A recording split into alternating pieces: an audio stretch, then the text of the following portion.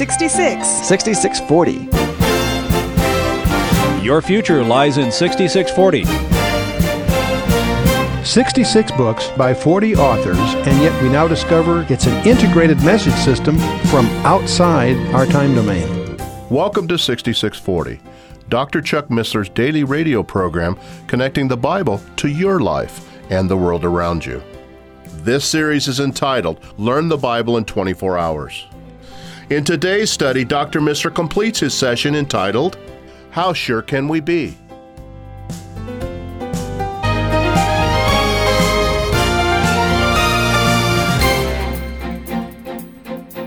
What I mean by one chance in 100.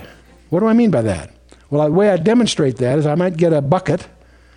I would put in that bucket 100 silver dollars. I'd take one of them and mark it with some lipstick or nail polish or something, and I'd mix them all up. And the chance of my reaching in there and picking one at random is one chance in 100 of getting the one I marked. You with me? That's a way of demonstrating what I mean by that stochastic. That's a stochastic statement. Most people are not familiar with dealing with that. So what I need to do to demonstrate this probability that we're talking about here is I need a bucket that will hold 10 to the 17th silver dollars. That turns out to be a pretty big bucket. That's a lot of silver dollars. In fact, if I want a bucket of 10 to the 17th silver dollars, I need to take the state of Texas, and fill it with silver dollars, and it'll end up being about 2 feet deep. That's 10 to the 17th silver dollars. So what I would do then is pick one of you, blindfold you, and put you into a situation where you have an equal likelihood of being exposed to any particular... I mix them up in such a way and route you in such a way that you have an equal chance of getting any one of those silver dollars. When you're going to reach down there with your blindfold and pick one, the chance that you got the one we marked is one chance in 10 to the 17th. Does that get it across? So you with me so far? You recognize that? It's a way of demonstrating just how unlikely that is. But we're not through. I said we had 300 prophecies to deal with. We took 8 of them. Let's assume I take another 8, so I have 16 altogether. To spare you the time, we're not going to actually pick up another 8, but if we did, the 8 that I would add would be more technical, more precise, less likely. I'm going to assume, for this simple analysis, that the next 8 are no less likely than the ones I've already picked. That's a very generous assumption, obviously. So I've got 300 to choose from. The next 8 would be more specific, that is less likely than the previous ones. But I'm going to assume no decrease in likelihoods. I'm just going to add 8 of an equivalent kind. So now I have 10 to the 28th times 10 to the 28th. We add the exponents, so that's one chance in 10 to the 56th. But again, I subtract out my 10 to the 11th population. So now I have a 10 to the 45th, okay? So now I need a bucket of silver dollars that'll hold 10 to the 45th silver dollars. That's a lot of silver dollars. Let me give you a feeling for how many that is. How big a bucket do I need? I need to make a ball of silver dollars that is 30 times the radius of the earth to the sun. Can you imagine that? You can't imagine that many.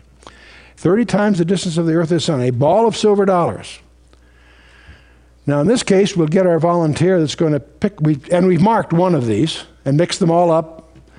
I get one of you blindfolded and in a spacesuit and send them out there under conditions that would make it equally likely to be exposed to any of them. And you reach in, and if you pick the one that we marked, that's one chance in 10 to the 45th. So I'm going to do this one more time, because I say this is getting a little ridiculous, Chuck. This time, instead of doubling, I'll just triple. I'll go from 16, I'll go to 48. Bear in mind, I got 300 to choose from, but I'm going to reach a little further. And I'm going to, again, assume there's no decrease in likelihoods. Actually, I can find prophecies there that are so rare they stand on their own in terms of this kind of analysis. But let's just assume the rest of them, to make up 48, are no less likely than the first 8 we picked. Well, that's 10 to the 28th multiplied by itself 6 times, or 10 to the 168. And now I have to subtract my 10 to the 11th out of there, so that's 10 to the 157th. That's a pretty big number. How big is it? Well, the first problem I've got, that silver dollars won't work. They're way too big.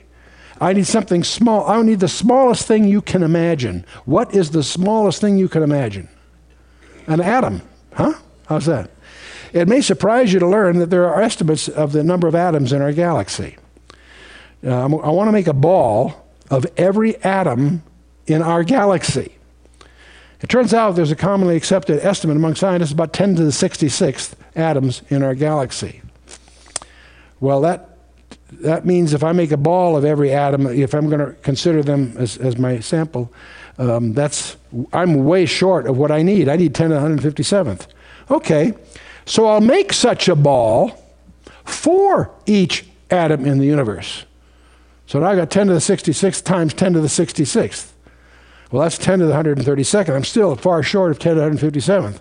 Okay, I've got a ball for every atom in the universe consisting of as many atoms as there are in the universe.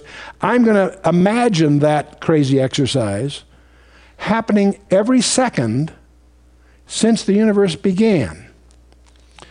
Well, that's about 10 to the 17th seconds if you do the math. Now I'm still only 10 to the 149th. I've made a ball of atoms equal to all the atoms in the universe. I'm going to do that for each atom in the universe, and I'm going to do that whole silly thing every second for 16 billion years. Is that a big number? I am still short of my 157th. In fact, I'm short by over 100 million to 1.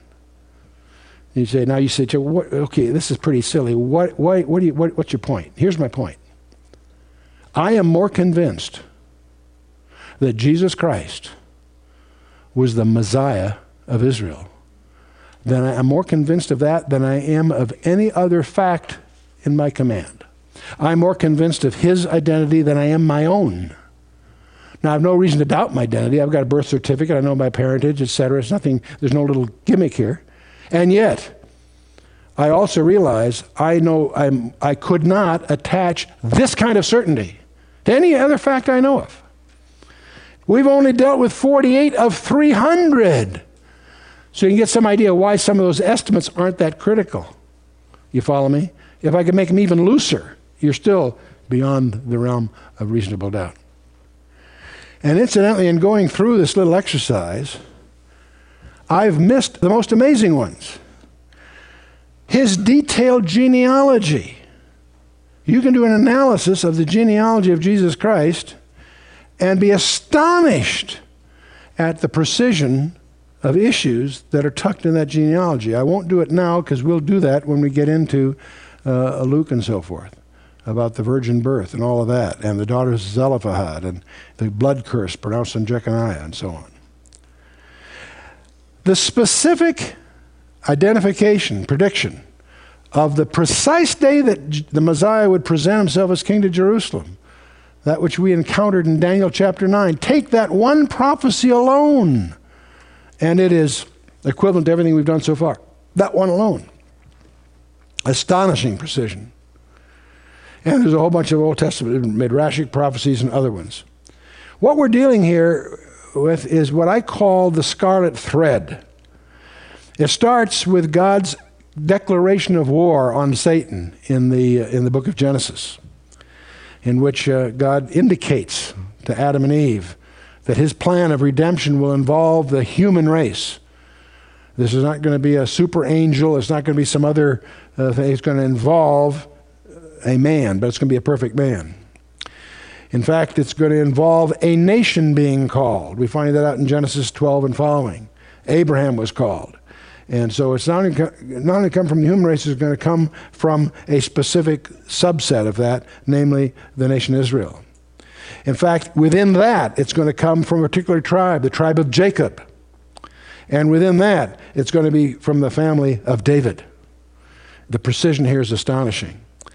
Now, one of the interesting things to discover is as God progressively focuses on his plan of redemption, as he reveals the details of his plan throughout the Scripture, that gives Satan an opportunity to try to thwart it.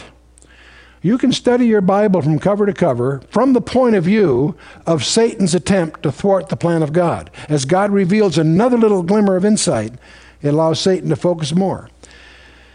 When God announces that it's going to come from the human race, that allows Satan the opportunity to try to corrupt the human race. And that's what led to the hybrids and all that weird stuff going on in Genesis 6 and subsequently. When God calls Abraham in Genesis 12 and following, now Satan can focus on the descendants of Abraham to try to thwart it. And Satan contrives all kinds of hassles for Abraham. The famine in Genesis 50 that finally gets them down to Egypt and all the rest. When you get down to Egypt, the destruction of the male line by the pharaohs was an attempt. But of course, one was secreted out, as you all know the story of Moses and so on. Even after Pharaoh finally, after the death of the firstborn, all that, he finally lets them go, but then he repents of that and goes after them to try to wipe out the nation. Pharaoh's pursuit. Each one of these things is Satan's attempt to somehow thwart God's plan.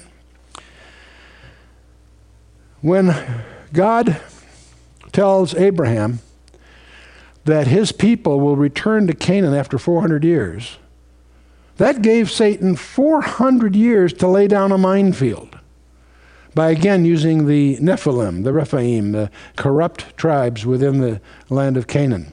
That's why God told Joshua to wipe out every man, woman, and child of certain tribes. He had a gene pool problem. But then in 2 Samuel 7, when God goes even further and says it's going to come not only out of Abraham and out of Judah and so forth, it's going to be out of the family of David. That allows Satan to focus on the family of David. And we find all kinds of attacks on David's line. Jehoram kills all his brothers, but he misses one. The Arabians slew all, but Azariah. Athaliah, the queen, kills all, but Joash is spared. There's always a plot where some servant hides a baby and saves the day, but the attacks again and again.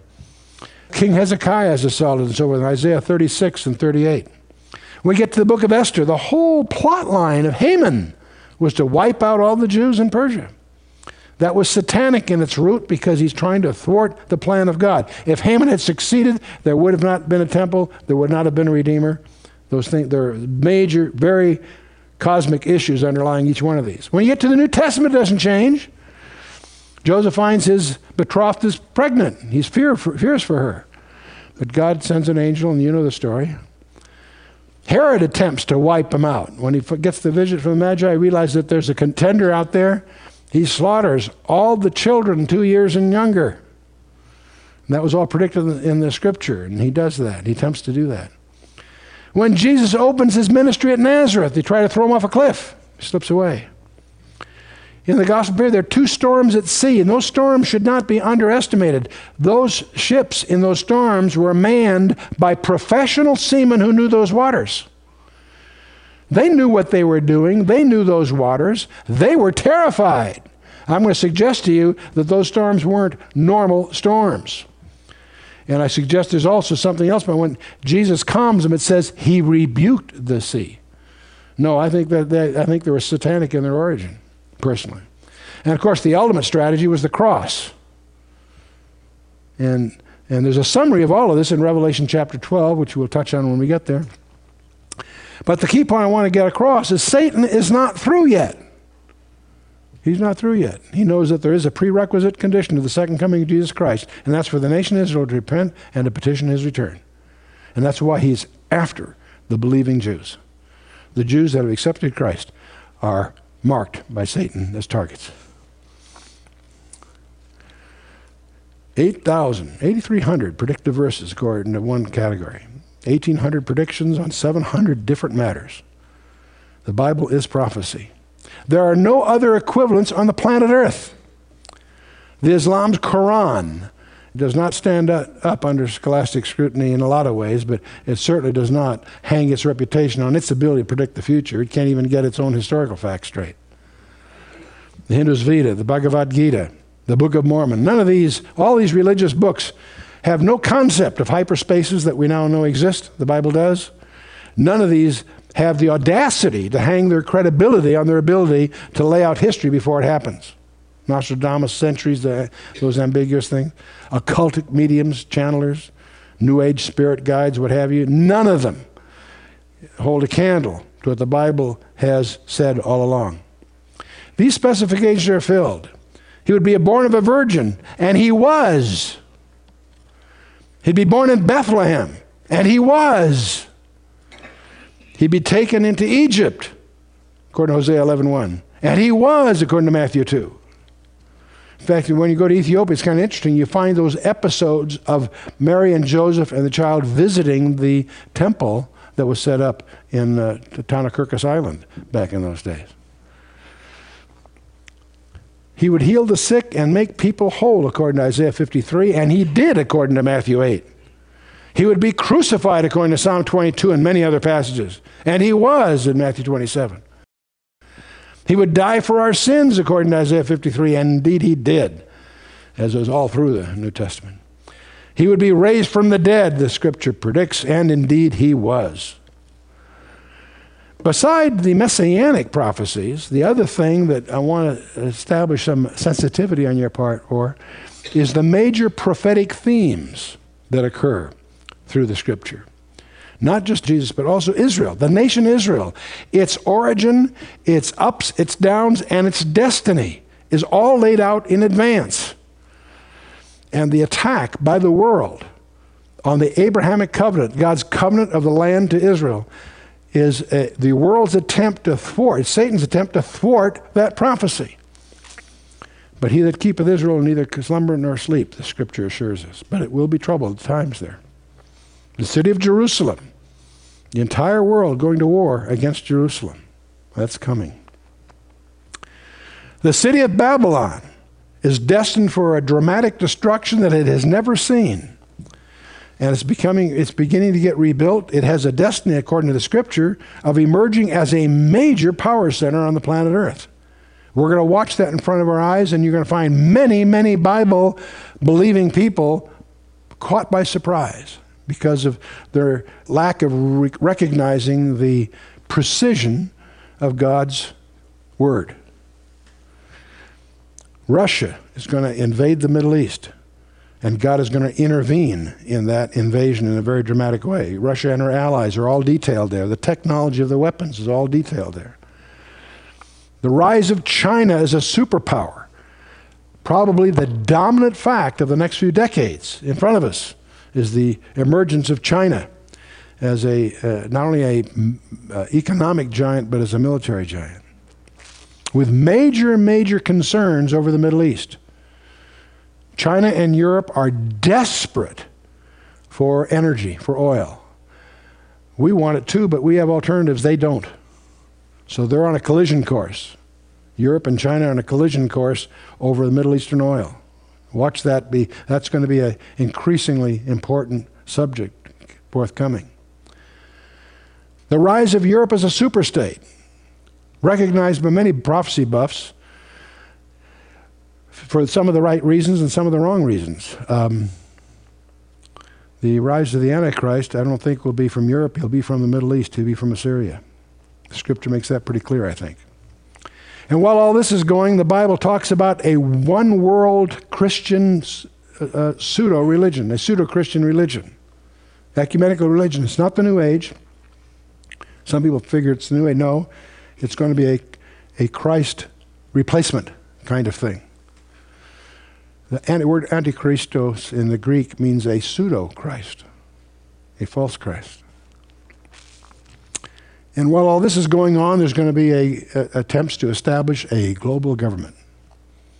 You know, you read these things in the Bible, it sounds like you're cribbing from today's newspaper.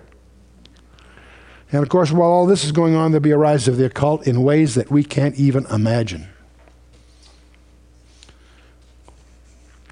So that leads to the challenge that I've made several times in this study. I want you, if you accept what I put on the screen, you flunk this course. I want you to challenge this preposterous statement. I'm suggesting that we are being plunged into a period of time about which The Bible says more than it does about any other period of time in history, including the time that Jesus walked the shores of Galilee or climbed the mountains of Judea. Now that's an audacious statement, because the Bible has a lot to say about the gospel period, obviously. But I'm going to suggest to you that it even says even more about what's coming. For every one of those 300 prophecies that were fulfilled in Christ's first coming, there are at least 7 for each one of those of a second coming and things related to it. Now, how do you challenge this rather audacious statement? You need to do 2 things if you're going to be a competent steward. One is you got to find out what the Bible says, not what Chuck Missler says and whoever your favorite teacher might be. No, find out what the Bible says for yourself. I believe God will reveal things to you that no one else has seen yet. There's prophecies to that effect in my mind. That's part A. Part B of the assignment, find out what's going on, and you won't on the 10 o'clock news. You got to find out what's going on in Israel, Jerusalem, in Russia, Europe, China, and our country, and so forth. And we try to monitor 10 strategic trends, probably more than a dozen now. We're going to add a few. As we've been monitoring these trends for a better part of it, more than a decade, through various intelligence sources we have and are trying to continue to cultivate. And we publish these in forms of briefing packages on each one, but even more to the point, we publish a little newsletter. It's free on the internet. Little one-pager, we call it e-news. There's no cost to you. If you sign up on it, give us your email address and we'll send you a little one-page every week of what's happened this week that's biblically relevant and the links on the internet that are following that development company. Most of those are not Christian things. They're intelligence sources of different kinds. And just the fact that it's on the internet doesn't make it reliable. We try to highlight the ones that are reliable, that are tracking the particular development you're interested in, whether it's in Jerusalem or China or whatever. Every week you'll get it. It's no charge. This is just something we do. Because we're trying to get you to be a prophecy buff? Not really. That's not the point. We want to continually make you aware that this book is what it claims to be. It's a living word. The prophecy emphasis is just, we treat it not so much as, we're not trying to predict the future. We're using it as an apologetic. It's a demonstration that God means what he says and says what he means, and he authenticates himself several ways, but prophecy is one of them. We're going to show you some others in the next session. So, one of the things that we're going to undertake in the next session is we're going to explore a little bit about the New Testament. We've finished the Old Testament. That's sort of behind us now as far as our project's concerned. In the next session, we're going to move into a look at the New Testament. But before we plunge into the Gospels and the rest, that'll be the following session, we're going to take a look at how did we get the New Testament. There's a lot of nonsense floating around about the Gnostic Gospels, and there are all kinds of people that are attacking the legitimacy of the New Testament, and they do it for money. It's great merchandising. There's authors that made millions by publishing blasphemous novels. But where did we get the New Testament? How do we know it's real? Who decided what makes up the books? And we're going to try to talk about that. But more importantly, we're going to show you a way to prove to yourself its authenticity. It may surprise you. It'll be a fun session. But the main thing, as we've just finished a unit now with the Old Testament behind us, one of the things I'm hoping has already started to happen, and I certainly hope it'll happen before we're through, is a transition taking place from being a serious student, taking notes and understanding the book that we're saying, to where you're really beginning to get a relationship with its author, with the Lord Jesus Christ, because he's alive today. And the reason we're doing this is for you to develop a personal relationship. It doesn't matter what church you go to. It doesn't matter what denominational affiliations you found comfortable. That's not the issue at all. The issue is your personal relationship with him personally. And that's the whole ball game. And hopefully this is all a means to an end. The more you know about the Bible, the more you'll know about him. And the more you know about him, the more you'll realize who he is, and he'll become a moment-by-moment personal resource to you. So that's it for this session. Let's close with a word of prayer. Father, we just thank you for the confidence that we can have in your word. We thank you, Father, that you've gone to such extremes to communicate yourself to us and to communicate to us your plan of redemption, to extricate us from the predicament that we find ourselves in. We thank you, Father, that you've provided a destiny for us that's too fantastic for us to possibly deserve or to earn our way to. Yet rather, Father, you have paid the full price for that destiny on our behalf.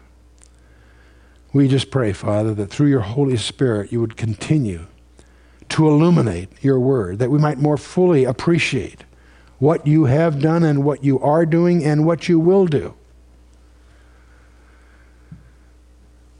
But above all these things, Father, we pray that you'd help each of us to grow in grace and in the knowledge of our Lord and Savior, Jesus Christ. That we each might thus become more pleasing in your sight. That we each might become better stewards of the opportunities that you've placed before us. As we commit ourselves into your hands without any reservation, in the name of Yeshua, our Lord and Savior, Jesus Christ. Amen. You've been listening to Dr. Chuck Missler, teaching through his series entitled Learn the Bible in 24 Hours, here on 6640. If you would like further information about materials available from Dr. Missler, please contact us through this station or visit our website at khouse.org. Until next time, when Dr. Missler continues this series, may God bless you with the knowledge of His Son, Jesus Christ, as you study His Word.